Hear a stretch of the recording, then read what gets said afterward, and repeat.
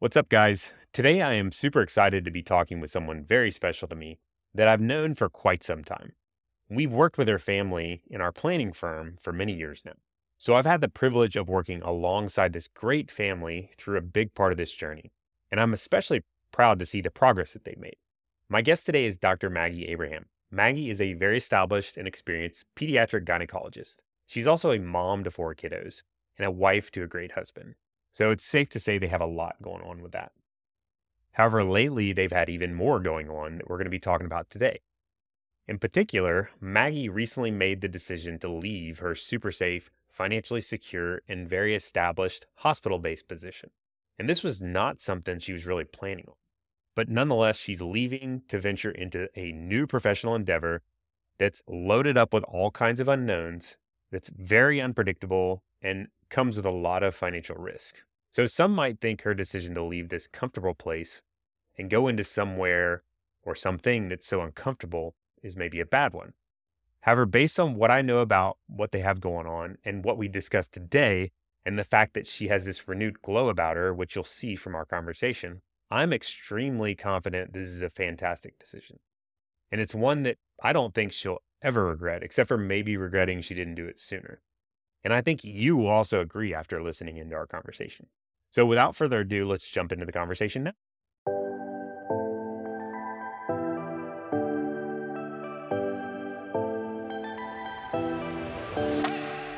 Welcome to Finance for Physicians, a show where we empower physicians like you to practice medicine the way you always dreamed you would. This podcast features doctors, physicians, and experts that share one main thing in common. We believe having control of our finances leads to having control of our lives. In a world where doctors' lives are often dictated by our needs to maximize income, pay back massive student loans, and buy homes, many of us give up reaching those goals. But it doesn't have to be this way. If you are ready to learn how financial wellness creates happier doctors and patients, then I'm your guy. I'm your host and financial expert, Daniel Wren. Let's get started. Maggie, thanks for chatting with me today. It's good to be here. Thank you, Daniel, for having Yeah, me. I'm really excited. I know you have a lot going on. We've been kind of catching up on things. The interesting thing, you're at this unique kind of intersection of life and work, and I'm excited particularly to talk about all this stuff you have going on. So just to kind of give a little bit of a background, Maggie and I have known each other for quite a while. We worked together one-on-one with her family. I was looking back, I didn't realize it had been quite this long, but it's been since 2015 or 2016. So Wow. quite a while. And that was around the time actually where I was in a similar spot in my life where you are today, because it was early in on that business interest. So Maggie is at this really interesting point. So she was working in the super safe world of established traditional healthcare, we'll call it. And some people would define it as super safe and secure. And I would say from an outsider's view, it was a very successful career. But now you're at this transition point where you're leaving it and going into this world of like the unknown and the uncomfortable to start your own practice and kind of lean into this big, huge, scary change. And despite all these like currents going against maybe starting your own or making this jump, you're doing it anyway. So I think first of all, that's like you deserve lots of congratulations for doing that, because that's like a big, scary, courageous thing. And I think most people probably get a little bit down the road of where you've gone and then they stop because there's so many like hurdles and the current is against you. So it takes a lot of courage, and I think it's really important to remind yourself of that. It's a big deal that you've taken it as far as it is. But maybe we could take a step back first. So that's kind of where you're at, is you've got this big transition going on. But like, did this happen overnight? Was this like a boom, you're doing it, or when did this all start brewing? Well, as you mentioned, I've been working with you since 2016. So obviously all my finances are perfectly tucked away in this great box. Yeah. And they are perfect. They are great. You all. Yeah, I think there's still a lot of work to be done there. But yeah, you're right when you mentioned that it's kind of safe. I think I did kind of tuck myself away in academic medicine or working for a large organization. I graduated residency in 2010. So Yeah, I've been doing this a while. But along the way, my priorities shifted a little bit. I got married, have 4 kids, and my work's still really important to me, obviously. You didn't mention, but I'm a pediatric adolescent gynecologist. So that's a small subspecialty niche within a larger field of obstetrics and gynecology. And so I love working with teenagers. And I think when you work with teenagers, they take on risks. They're not afraid to challenge the status quo, try new things. And I guess maybe over time, some of those things rubbed off on me. I think one of the things I realized quite early on in medicine was that in medicine, I'm replaceable. Hmm. And so I feel like I've always sort of been aware of that piece, and also realizing that at home with my family, I'm not quite so replaceable. And so there's a lot of things you can outsource. And we've had some great people help us with our kids and different things. But over time, I think that balance, the tension kind of grew for me. And there was definitely a lot of professional interests and pursuits that I put aside at different times just in order to have balance. And then I would say over the past 2 years, working for a large hospital organization, that tension point was kind of coming to the surface again for me. Pediatric adolescent gyne is a small field. So over the years, I'd sort of sought out practices where there were multiple providers. So we kind of share the call piece in particular. And at one point in my current practice, in my most recent practice, my partner left because her husband got another job, and I was in it on my own. One of my biggest fears kind of realized. And when that happened, I was on call 24/7 pretty much. And that was really hard. I think the balance and I started to reevaluate things. And then I built up the division, and the trade-off was that at the end of that, once we recruited more people, that I'd scale back. And so I scaled back to part-time, hoping that then I'd be able to rebalance kind of my responsibilities on the home front as well as my professional interests. And in going part-time, I thought my call would get prorated accordingly. And the organization they didn't see it the same way. So they wanted me to continue to take 50-50 call. So being on call 50% of the time. And I realized that just wasn't sustainable for me. And so I said, if that's the way it is, then I wouldn't be able to continue in the position. And I kind of had, seen it kind of head in that direction. And so I kind of toyed around in my head with the idea of, what if they require me to take 50% call? What will I do? And I'd kind of loosely toyed with the idea of, well, I think I'd have to resign. And then I put that thought away because it's a pretty uncomfortable thought, because then you're like, well, what if? And it came to that. So I did actually resign. And then when you're a physician, you usually have about 3 months notice to work through. So that was a tough time. Everything had worked towards, I was kind of letting it go. Yeah. Did they try to talk you into staying after you're like, no? It wasn't quite, no. My letter of resignation read there was a conversation and then followed by a letter of resignation. And it said, I can't meet the call requirements, but should they change, I'd happily reconsider. And, it initially met with 24 hours of crickets. Mm. And then They didn't reconsider. they did. They circled back a little bit later when there had been some leadership changes too within the organization. So I think that played a role. But yes, they did. Circle back to try and make things work. But at that point, it was a couple of weeks down the road, and I'd already kind of wrapped my head around the idea that, okay, like I'm going to do this differently. And Danielle, it's not just one thing. There was the call piece, but there was also a lot of other things that I had just kind of made peace with. I think, I kind of made things work for me, but the call piece was like, it was just a compromise I wasn't willing to make anymore. And, I kind of knew in my head first, and then it was kind of the surreal experience of walking it out, just knowing that it was the right decision, even Mm, though it felt really hard. And I like, yeah, I think, when you put so much into something, you hold on to it so tightly. And mhm. for me, being a doctor is really important. It still is. I love being a doctor, but working for large organizations has its challenges and also some great things. There's a Mm. lot that I'm grateful for, but yeah, I What could, were some of the other reasons? So call I know is the kind of the straw that broke the camel's back. yeah, the deciding piece. Financially, I've always been willing to trade, not always, but largely willing to trade money for time. So I was always quite careful in setting targets and different things like that to make sure that I had a little margin in my life. So practice volumes were high, and the pressure that was definitely, sometimes I had new patient appointments were 3, 6 months out at times. And so Mm. there's a lot of access issues in our clinic. And that was getting increasingly stressful, just trying to find places to work patients in and just getting through volumes. Like where you had thousands of patients, I imagine. Oh, I had a practice of over 5,000 patients. Yeah. Sheesh. I don't know exactly. Obviously, I haven't done the job, so I don't know for sure. But I can't. I think my max on like knowing people is like 300 people. I start to like forget names and like not know.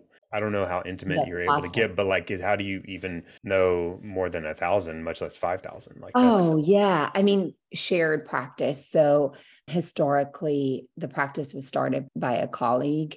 And so she had built it up, and then another physician had joined along the way, and Mm, she had left after a few years, and then I had joined. So kind of had the remnants of their practice too. And then mm, there were my patients that I built up. So, I mean, you're not touching, you can't. that's not possible. But a patient is still considered a patient of the practice, even if they haven't been seen Mm. within 3 years, I think is the cutoff. So yeah, large volumes for sure. And I will say there was a couple of times where I realized that I was kind of wading in shallow waters. Like I knew enough to know that if I asked a certain question, it was going to open a whole Mm. other line of conversation, and that was going to derail Like in the your interactions with patients. schedule. Do you think that compromised your ability to provide the best healthcare? Yeah. I mean, there's no substitute for time, and as efficient as you get, you still can't get around that. You can never be fast enough for Hmm.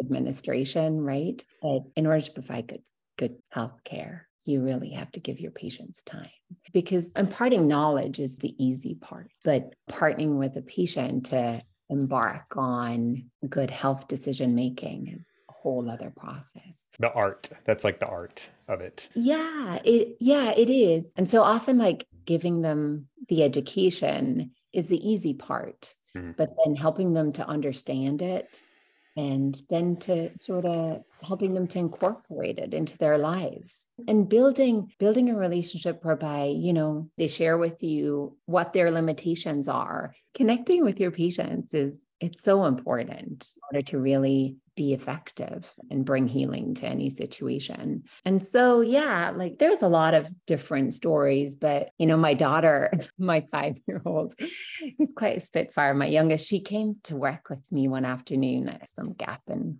I don't know, I had to pick her up and sit her in my office for a couple of hours.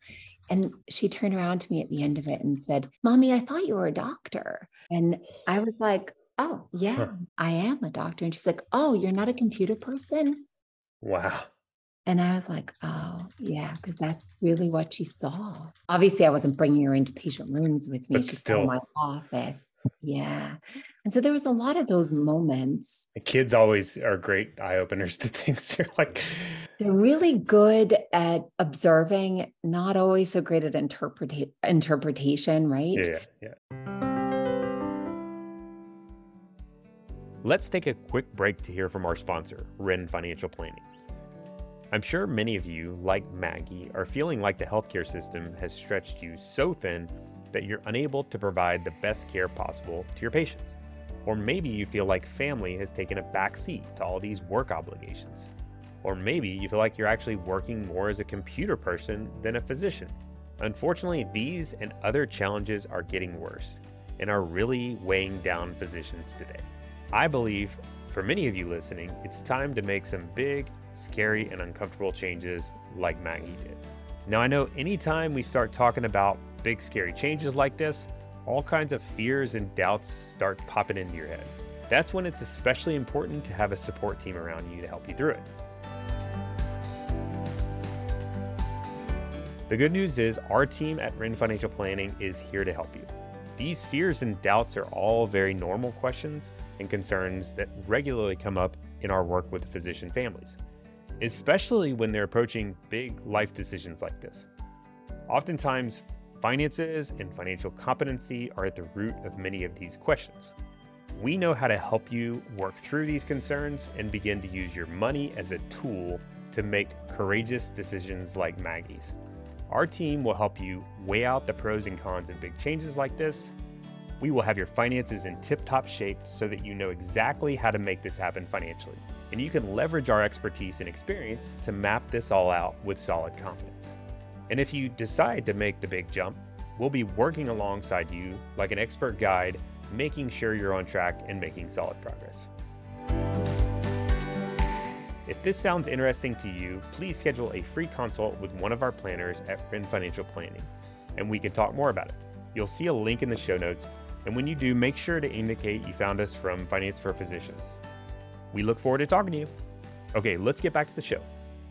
But she really did reflect back to me. And I was like, yeah, like spending a lot of time charting. And honestly, there was times when, I'd just go into clinic and I'd be like, today I'm just gonna like not chart. I scaled back. So I had time to chart outside of the office. And that made a huge difference. Sometimes I just be like, I'm just gonna interact with my patients fully. Multitasking is applauded, but I think there's give and take there. And so, you can't really make eye contact and type at the same time or send in a prescription or, it's not really feasible. One of them's got to go. Yeah. And there's so many nonverbal cues in conversation and you miss them. And so I do that from time to time. And then I'd sit down and be like, okay, now I need to package that whole encounter into a billable visit. And it was kind of switching gears. And I was like, gosh, if I didn't have to document so much, I really feel like I could give more. And I think the documentation has definitely increased over my lifetime in medicine. It's a bit of a killjoy. Yeah.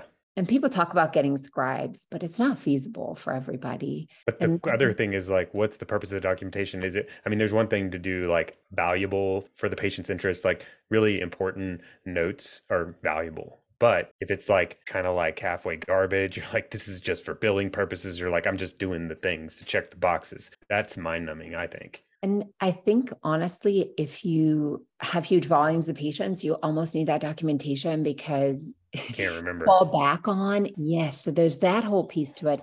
And then there's important detail, but the time crunch of it all, like seeing patients, documenting everything. And for me, a lot of my notes are consults too. So they're going back to primary care providers and different things. So some of it's of value for sure. And then it's helpful for me to be able to enter back into the narrative and know certain things.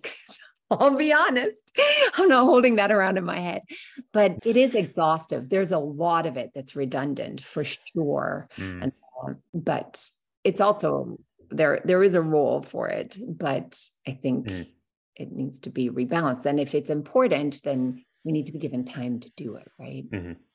Yeah. So there was multiple factors kind of brewing that were causing some stress or like didn't seem right in how your work was going. I don't know if you'd call it like burnout. I don't know the definition. The burnout thing is all over the place these days, but I wrestled with that. I was like, am I burned out? I don't think so. I should emphatically say no, because I still really loved seeing my patients. But I also really felt that I wanted to show up as a parent too. And I was enjoying those days. And so I wanted to be able to have both, and you could have it all, just not all at once. So I felt like I scaled back. I took a salary cut and I still wasn't able to balance things.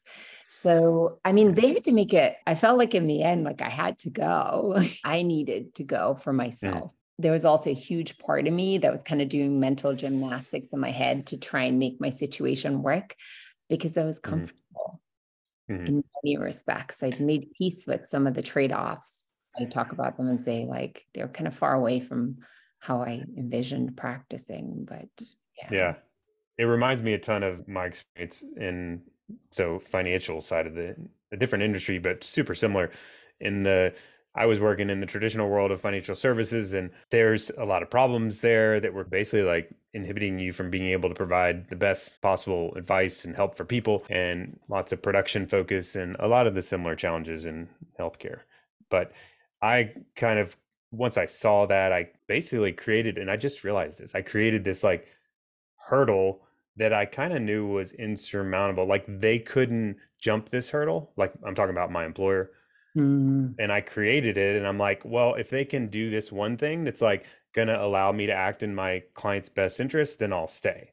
And so I'm like, hey, here's this thing. I need you to do it because it's the only way I can truly act in my client's best interest. And they're like, we just can't do that. And I knew going in that they were unable to do it kind of, but it gave me this like definitive point where when they said we can't do that, I'm like, I guess I'm out. Like, and that was my point where I'm like 100% out. And it was great to know that, but it's so hard to get to that 100% all in point. right. Or Sometimes you all have to kind of out. all out, right? All out on one thing, all in on another thing, maybe. But it Well, sounds like yours was similar. yeah. Yeah. It had definitely gotten to the point where I was like, I can't compromise anything else. And yeah. And then when they didn't meet me in my ask, I was like, okay, I understand that, they've got an organization to run and this Mm. is how they choose to run it. And so, yeah, it was a parting of ways. And then it was like, what do I do now? Uh-oh. Yeah. So at that And point, I have when was to that when say, that happened? When did they say like, I so, guess we're not going to be able to compromise? so I had a thought around December that, Mm. hey, this might actually happen in the new year. Like they might require me to take X amount of call, which I can't feasibly do. I mean, I can do it, but I can't do it. You know what I mean? Mm. And then it actually happened in January. And I mean, my husband was, my husband, he was wonderfully supportive. He was like, Mm. yeah, do something else. And honestly, my son had been saying it to me for I don't know how long, but he's like, Mommy, why don't you be your own boss? And like repeatedly, because, my husband and I had been talking back and forth about different things, and all the kids would hear our conversations, but he was the one who kept saying it. So in January, I think towards the end of January, February, there was a couple of meetings stacked up for the new year. Nothing happens over Christmas really. And so I was prepared, I think that it might happen, but I really thought like slim chance. But then it was my reality and I didn't have a plan. And Joel kept saying to me, just take time. You don't need a plan. And I was like, have you looked at our finances? We talked to Daniel Wren. Just kidding. But thought about a lot of different things. Those 3 months were really, really hard, like working Mm. out my notice, going to clinic every day and tucking in procedures and loose ends. But also finding landing places for, my patients and then telling them that there was like a scheduling issue. So it was kind of like, the practice were like, tell them so patients know they can't reschedule and just having to tell them every day. And then honestly, that was really rough. I feel like I'm probably getting stuck on saying it out loud even now. It Mm. was heartbreaking in many ways. And it definitely, I'd come home after a day and just be like, gosh, working out these 3 months notice was really hard, just emotionally, just stepping away and not knowing what was next. Like they would keep, like my patients would say to me all the time, or their parents, where are you going to be? Like, what are you going to do? And I Mm. was like, I don't know. But I kept saying, Google me. You'll find me on Google. Wherever that's which going to is be. which is pretty good thing to say. I mean, you can find anything on Google. I know. And then I started to think, and then just evaluate things. And I like to run. So when I run, I listen to your podcast from time to time. And so you were talking a lot about direct patient care. And I started thinking a lot about that. And I'd spoken to some colleagues too about starting my own practice.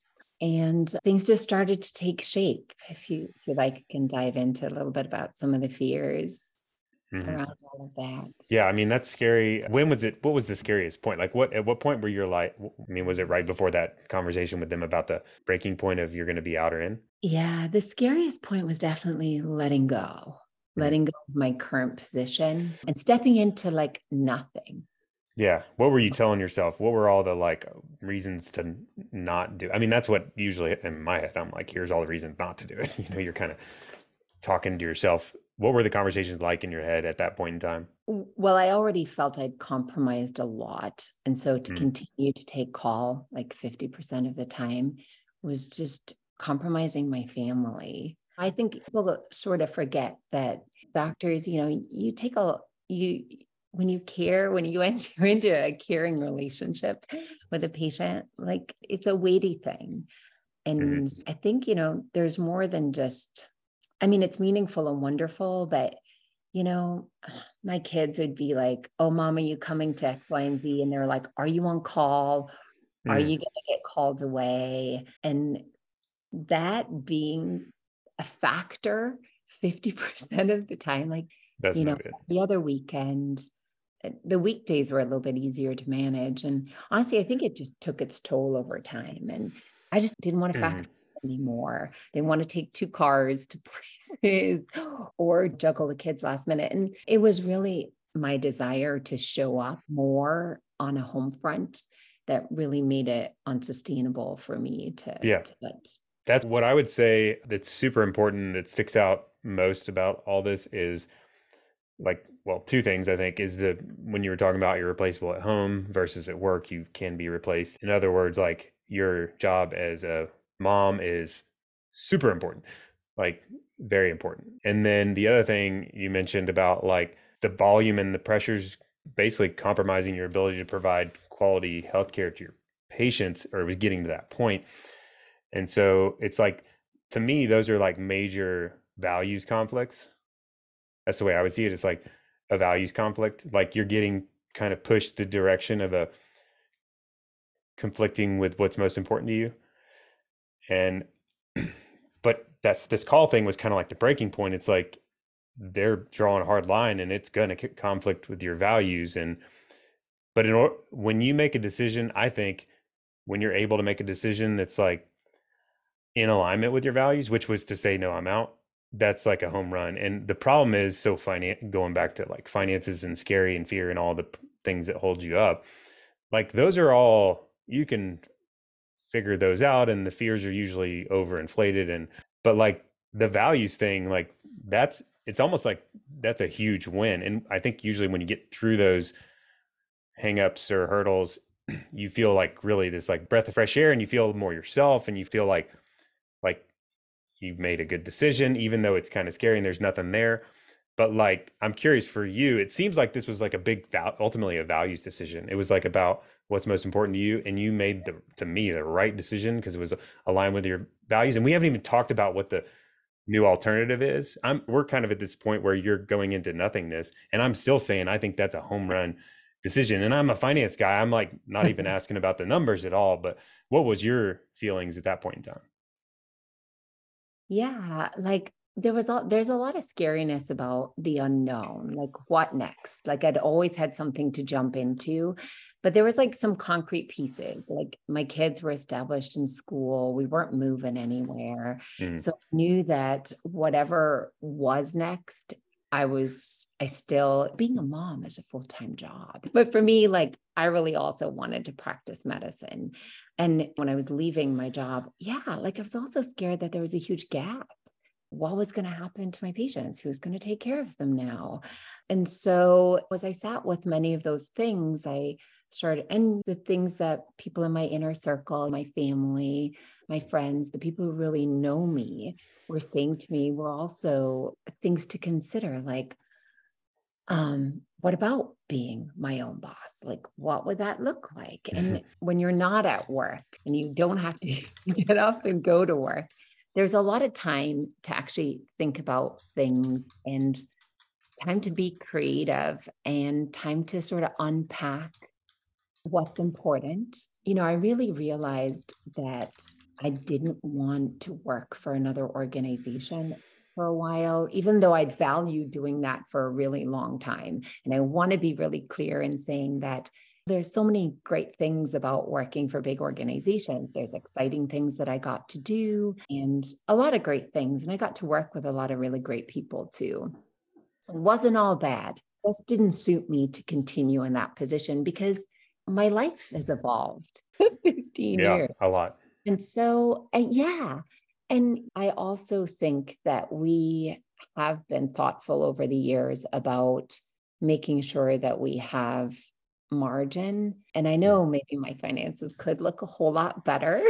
Well, they could always look better too. That's like, And you don't want to go too far down that road. It's like your finances, well, I'm not going to get into your finances because it's private between thank you, you and us. Daniel. But like, we'll talk generally speaking, like typically the type of people that work with or are willing to pay for help all around their finances and stick with it for a long period of time and follow advice, your finances are going to look pretty solid. Like you have a lot of flexibility. Although they're never perfect, but like your finances are solid in that you're able to make big life moves. The scary part, even if you have millions and millions of dollars and billions of dollars, even like some people that have a ton of money actually have an even harder time making that kind of decision, whether it's like money worship or like fear of loss or whatever. Like it's not all the money is just a tool, and you just want to kind of use the money to allow you to do the things in life. And that's,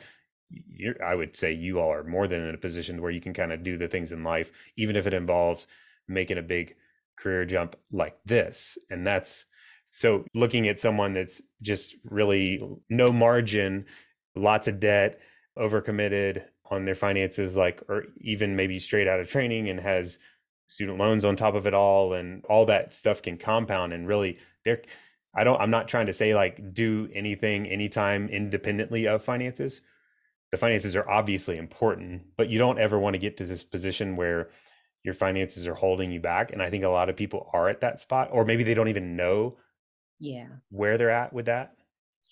And I guess I just wanted to add to that. Yeah. One thing I really had to wrestle with was like, what is my source? Is my bank account and the finances that I have, is that going to be the place from which I make my decisions? But a friend had said this to me like a long time ago, and I keep circling back to it. But what is my source in life? And I know that, and you know this about me, but yeah, like I'm Christian. And so when I will say that I realized in making some of these scary decisions that, my bank account will never be enough. I'll never have perfect security in it. So, yeah, I think being good stewards, using our money wisely and being generous, but I've been broke. Yeah. And I've been okay when I was. I mean, I don't like that place. I Right. Well, want to go back. but I think the call of Christians is actually to embrace discomfort. Comfort. Yes. Comfort is not Yeah. endorsed necessarily, but that's a cultural thing more than anything. Like we all really work hard to get comfortable. Right. And I feel like I was comfortable and it got a little shook up for me. And there's nothing wrong with being comfortable either. It just got to the point where it was time for me to make some changes. And I felt like it's been really uncomfortable. And it's also been let go. But I can talk a little bit about the Yeah. things that were really scary for me. So once I got past the idea of not having a paycheck, which my husband was totally fine with. My kids were really great about it though. They were like, well, mommy, you're not working now. So can we still afford to do this activity? And they're Oh. pretty willing to kind of, well, maybe we can just take a pause for a while. And they probably like loved seeing you around more too. Yes. And they do. And I've loved being around. Just picking them up and taking them to places and just seeing who they are in their Mhm. environments. Like, I feel like you don't know what you're missing out on until There you, I don't know what mm, the end of that is, but we don't know what we're missing. And almost to keep going, sometimes you kind of have to block that out. And I don't regret my life to this point, but I feel like I'm glad I made the change that I've made, even though I'm still in a what's next point. But I was really scared. I think when I was scared that I wouldn't be able to practice pediatric adolescent gynecology outside of a big organization. mm, And I was, looking at different job opportunities. And I started to realize, gosh, like I really want to do this my way. And so that was one thought I had going forward. I was like, whatever chapter I enter into next, like I want to practice PD adolescent gyn, and I don't want to do it under the constraints of an organization. I want to do it differently. I want to have more time. I want to feel less time pressured. I want to be able to go a little deeper if the situation calls for it. And I want to know my patients better. You're right. You can't know thousands of patients well. yep, And some patients don't really need you to know them, I would argue. They're coming to you for a specific reason, but others do. And in order to mhm, provide, like, healthcare has to be individualized, and we have to be able to relate to our patients well in order to enter into a therapeutic relationship. And that's only possible if there's time to do it. So that was one thing. And I guess one of the other big fears I had was just failing, like mhm, putting an idea out there and it not working. And so when, yeah, and the other thing too is, I don't know if you know this about me, but my dad was a veterinarian. So I grew up with him being on call all the time, mhm, constantly, his life constantly being interrupted with calls.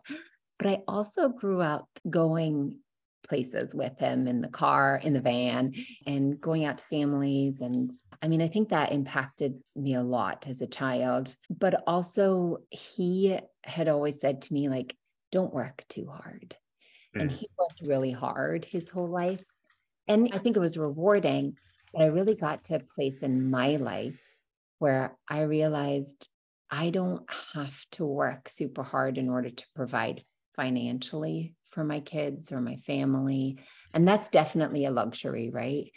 But I also realized that I wanted to balance things a little better, maybe, mhm, or a little differently to what he did. And mhm, so I was always really scared of going into private practice or my own practice because I always felt that that would come with this big burden of call and being available and all of those pieces, hmm, right? yeah, And so I think sometimes the promises we make in childhood, right, come back to bite us as adults. So I think just unwrapping that a little bit and realizing that, hey, look, you can create it a little differently. The demands and the pressures he had are different to the ones that I have. mhm, So I can be creative in how I engage it. And I wound up being in practice by myself for a year. And so, not by choice, because I would never have chosen that for myself.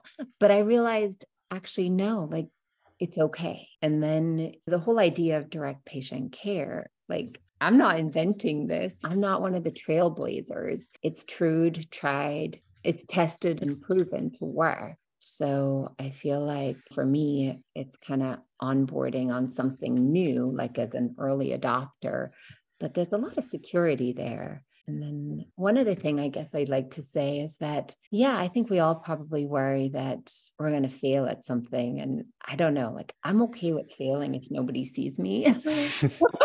But I don't really want to be the poster child for not mhm, being successful. right, But I realized, gosh, I had already was kind of exposed just in my inner circle. I'd said things out loud like, hey, I want to start my own practice. And then what was stopping me, just my own unwillingness to step into that and mhm, risk failing. And I decided, gosh, I'll really regret it if I don't try it. And that, I think, ultimately was the thing that kind of propelled me forward. I was like, I'm going to do this and see how it all pans out. Yeah. Yeah, that getting to that point where you can connect the regret to the lack of action. I think the most common regrets people have are like not doing the big scary things in life that they know are probably worth trying at least. Whatever, not even professional, like anything. So just doing it anyway, despite the fact that it's big and scary and failures on the table. That's also the going into the uncomfortable thing, and being uncomfortable comes with this whole idea that you might look like a fool. You're putting yourself on the line, and people may be like, man, that, or people are going to be like, that's not going to work too. I don't know if have you had doubters? No. That's good. You I mean, when I spoke a little bit to people about starting a private practice, a lot of people were like, oh, you're going to have to partner with a group so you can get group rates on things and that sort of a conversation. And I was like, oh, I'm actually kind of doing things a little differently. you're like, I'm not doing insurance, and they're like, Yes, whoa, I whoa, know. whoa. Can And you say maybe that? I just haven't spoken to enough people, Daniel. I Yeah. mean, if I talk to more people, they're gonna like tell I me. mean, But so I've you selected out the people that I'm going to talk to all the people who are going to tell me this is going to work. Just kidding. Yeah. I mean, your influence, your sphere of influence is a huge factor in all this. You've already mentioned people you've kind of family, and hearing people's input and that kind of thing can be really good, but it can also be bad. Like, so you have to be careful who you're rolling with. I mean, not that you don't associate with people, but there's definitely Debbie Downers out there all over the place. And they're just like used to the types that's like, yeah, that's the way you got to do it because that's the way it's always been done types. And, that's just what they're going to say. And it is what it is. And they just can't wrap their head around doing things differently. It also depends on how we're going to measure success here, right? Correct. So, the financial piece is obviously a consideration, but like this is bigger for me. This is Mm, about, you know, doing healthcare the way I feel I will do it best without the constraints of, an organization. But also, it's about the risk, and I think it's about being able to balance showing up in all the places that I care about and mhm, all the places that I feel I'm called to be present in. mhm, So it's kind of more, I hope, to balance my books well. Like, don't mm. get wrong. Well, But it also feels like it can feel alone when you make the decision to, even though you have people that you can like, your spouse, your friends, your family, or whomever. But like at the end of the day, it's on you, So one of the big decisions that I am aware of that you made was to hire help to really help you quarterback the whole startup process, like a consulting firm, and that I think is an expensive thing. Like it costs money, and a lot of times there's a temptation to be like, oh, I'm already pinched financially, and why in the how in the world could I possibly justify writing another big check when I'm already in this scary financial position to pay somebody? And then you start kind of nitpicking the thing, and then you're like, well, I could do all these things myself. And it's just, you go down the road and it's just difficult to get to that point. And most of the time people end up like, I'm just going to do it myself. But you made the decision to hire help and be on board, which in some ways is really nice because you got a teammate kind of, and you got somebody to help. But like, what was that like deciding? I think it seems like that was the first big decision after, once you decided, I'm out, and then you kind of drifted towards this idea of starting your own practice. Then it seemed like the next progression would be like, well, how am I going to assemble things? right. So I think, there was a couple of steps like saying out loud, I'm going to do this. And then moving on from that place of how am I going to do this? Mm, And again, I had listened to one of your podcasts and I was like, oh, there, there's somebody else that can do this with me and I can pay them and they'll do it, they'll help me do it right. mm, I I didn't want to overlook anything, from a legal standpoint or from any standpoint, and I wanted the structure and system to be built well. And I wanted, to pay somebody to help me navigate some of the logistical pieces. Mm, And again, I guess I had kind of the flexibility on the financial side. And so that made it possible. I also really felt that, and just, I guess I should speak just for a minute about the flexibility and the financial standpoint. We had plans to do some home renovations, and we had a HELOC and some money set aside for it, but it was kind of sitting there. And then this idea germinated, and then we repurposed that money for my business. So it's not like it was just sitting there aimlessly. mhm, There's a opportunity cost, to doing it. But on the same note, the money was there and that we could put towards this. And so, you know, there's that piece. So, I'm grateful that we could make it, that it's financially feasible for us. And then the other piece, I guess, is, you know, I was very much at risk of, okay, I've said it out loud, but doing a U-turn, running the other direction. I know that I can do this, but I'm out. yeah. And so actually, signing on the dotted line and onboarding with another organization, because that's what Freedom Healthworks are, right? To help make this possible.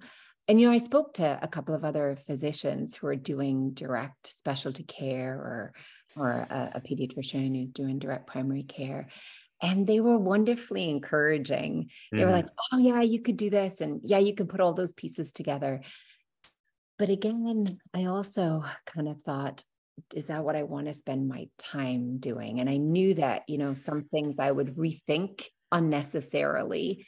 And, Freedom Healthworks, they'll keep you moving forward. And so, I mean, there's many different ways to do it. This is the way that I chose. It's also mhm. summertime. My kids are off Goodness, yeah. summer. They're not all in camps every single week. And so, I wanted to spend my time, with them, Mhm. mm, and also get my practice going. So, yeah. So, Yeah, yeah. so I know you sent us the proposal from them to kind of look at, and this kind of gives you a taste into the role of like what I am in as so funny. If you have a financial planner and you're starting a direct care practice or any business for that matter, we're kind of like the hole pokers typically in that situation, second set of eyes kind of thing. So Maggie sends me this proposal and email from the Freedom Healthworks people, about the practice and the cost and all this stuff. And, we Yes. have like a zillion questions to, Yeah. I think I had a handful, and then Daniel, I was like, they are all excellent questions. Why did I not think of any of those? yeah. And then they joke with me about, they're like, you got to take it easy on us. Because Oh, really? yeah, I mean, but we just have to play it case by case, and we want to really keep people on their toes and make sure all Yes. those bases are covered. And 80% of the time it's favorable because you've already done lots of good due diligence and you're doing it for the right reasons. And like you've explained, like it's good for you to do this, but on occasion we'll find some stuff in there that's like, well, maybe you should look at another, because surprisingly there's a handful of companies doing this. Is a very evolving field, or I guess I don't know if I would call it, not field, but like way of practicing medicine. It's a quickly evolving, fast growing new way of doing medicine, and so there's all kinds of new companies and players and people getting involved in it, and it's growing really fast. So it's kind of exciting, but it's also, you got to kind of make sure you're checking all the check boxes and, Yeah.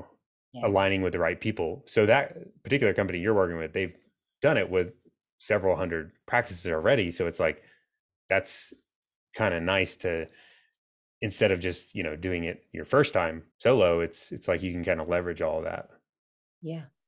And so again, that kind of speaks to, how ill-founded many of my fears were, because there are people to partner with to make it happen Mhm. who have done it before, and it's not new to them, even if it's new to you. And so it's been really helpful for me Mhm. to have that. And I was really grateful, you asked them all the tough questions. Yeah, And yeah. They had yeah, pretty good answers, so that helps. they did, right? Yeah, I was like, it's pretty good. Yeah. Yeah. And And so, also sometimes having just the correct language, mm, when it comes to something in healthcare, I can, come up with the right language, but the financial, the mhm. financial pieces, it's kind of silly to say you're going to start your own business and then not even know how to put together a business plan. But yeah, that Yeah, was me. But, the medicine of it, I feel confident I can do. The business piece, I need some help with. yeah. You got people on your team that can help, and and it allows you to do the medicine piece more efficiently and focus on it at least more. And that's a big deal too. Well, I know we're getting towards the end. I don't want to take too much of your time. I've really appreciated you coming on to chat, but I was hoping if you have a few more minutes, I was hoping if you could share a little bit more about like what it's going to look like, what the new practice is going to look like, what sort of services, like and maybe somebody's listening, they're like, I don't even know how she's going to make any money. Like, because we just said you're not taking insurance. So maybe you Right. could give us a little bit of a snippet as to I know that's probably going to evolve over time, but what you see Yeah. that looking like. So I'm hopeful in the next couple of months that we'll actually launch my practice. So we've got a name. It's called the GYN space. What is it? The GYN space. Oh, nice. Yeah. So it's a gynecology practice for girls, teenagers, adolescents, young adults, and it's on a virtual platform only. So it's not full scope pediadolescent gyne. There'll be some, limitations there because I'm starting off virtually only. So hang on a minute. What was the other piece of the Yeah, I was question? just I'm curious, gonna like make how money. you gonna make money? That's kind of a critical part. I mean, I hope so. Freedom HealthWorks ran the financials and they looked great. Yeah, Whether they all you're gonna do like transpire a into reality or not is to be determined. You might have to have me back for a part two. But well, you're gonna do like a retainer sort of setup and maybe some one-off visits for fee for service. so mostly, there will be a membership piece, Yeah. but most of what I'll do will be initial consultation. And then if they want to sign up for ongoing care, they can and pay a monthly membership fee. Mhm. Or if, they just need an initial consultation and then follow up a year from then there'll be like a follow-up consult fee. Mhm. So it is direct fee for service. Yep. So Like in patient the pays sense you. that it's transactional, in the sense that, they pay Transparent. for a service, my pricing will be, yeah. Billing is far simplified. Like it's the Yes. patient pays you. Yeah. When you So eliminate you insurance, know, billing gets. my web my website will say if you have this, or this, it will cost this, or this to be. Mhm. I still have a little bit of a question mark over, it's always been really important to me to see patients of all payer status. And so, I still have a little catch in my heart about, hey, is everybody going to be able to access my services? And I've tried to be thoughtful in, as physicians, I think, we're not all that connected to the finances of medicine when we work for large organizations. Mhm.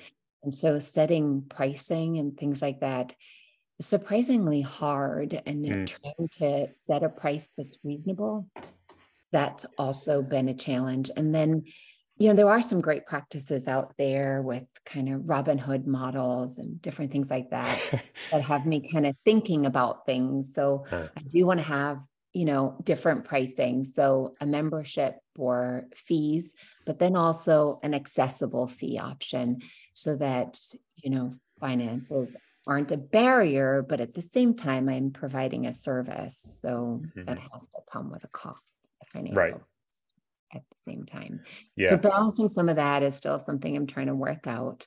But yeah, Yeah. I'm curious to question. hear on the back end how the patients respond differently. Because, so, I mean, I have worked with, as a patient, I'm talking about with the traditional physicians and then also in direct care models. And it's dramatically different, like night and day different has been my experience as a patient. And I think I would imagine that's how most people experience it. And I'm, curious. It depends on a lot of things and specialty and what the services actually are. And but one of the particular changes that I was thinking about is when people start paying for something, they start to get a little more like vested in it, which is you don't always realize that on the front end when you're doing all this stuff. So what I have noticed is typically the more people pay, and I'm talking about more in relation to their world. So, and some people who don't have as much means as other people, but like more in relation to their world, the more that people tend to pay, the more vesting they have in whatever XYZ service it is. And they're going to kind of show up and ask the hard questions. But that also helps you, or, whomever you're working with, to be in a better, like, they have their ears are tuned in really well to what you're saying, as opposed to when it's free, or not, free in air quotes, like free in our traditional system. Like, people have the tendency to be like, ah, yeah, well, okay. Yeah. And I will say too that my niche of expertise is, it's an important field, and there aren't a whole lot of pediatric adolescent gynecologists. And so reproductive care for adolescents and, in young adults isn't widely available. Mm, My patients come from all over to see me. And so mm, taking away some of those access barriers and taking away, they always worry about if they see me, are they going to need a pelvic exam? And so when all of that's put on a virtual platform, I feel like it's going to hopefully be more accessible and more acceptable to yeah. them to seek reproductive care. Mm, And I think their needs that largely go unaddressed. And so I'm hopeful that this sort of a model will meet teenagers and young adults where they're at and give them a service that they value. And I mm. hope the financial part of it all works out Oh, well. it'll work out. You'll be just fine. Yeah. Well, If not, we'll come up with a plan B. yeah, I'm there's also always a a plan B. And piece. you mean, I can't figure it all out at the start. I've got to step no. in and then That's the difference in entrepreneurship and practicing medicine. Practicing medicine is you go for excellence and then you start to practice. I'm kind of, and let's go for like 90+% before, but then you do it and you strive for perfection or near perfection. In entrepreneurship, it's like, let's go for like, decent, like, let's do the best we can and then go good try it enough. out.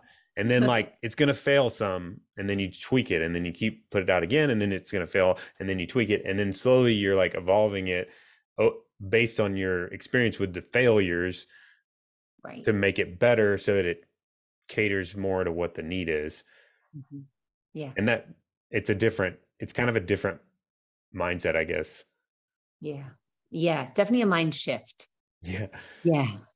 Yeah. Embrace the failure. Failing Forward is one of my favorite books. It's a John Maxwell book, but it's all, I might have to read it. yeah. I mean, it's great. It helps to get that mindset where you're like, failure is actually a stepping stone to the next level of, or Yeah. evolution of the practice. Yeah. I think So, we have to be willing to risk, right? mhm. In order to kind of move forward. Yeah. Yes. Well, you are definitely taking that risk, and I commend you on that. Congratulations on Thank making you. the big jump. And I feel like we have to reconnect to talk about it after, so, maybe a year or something like that. I don't know, give it some time, and there'll be a part two, and we're going to talk about all the great things To that you be have. continued.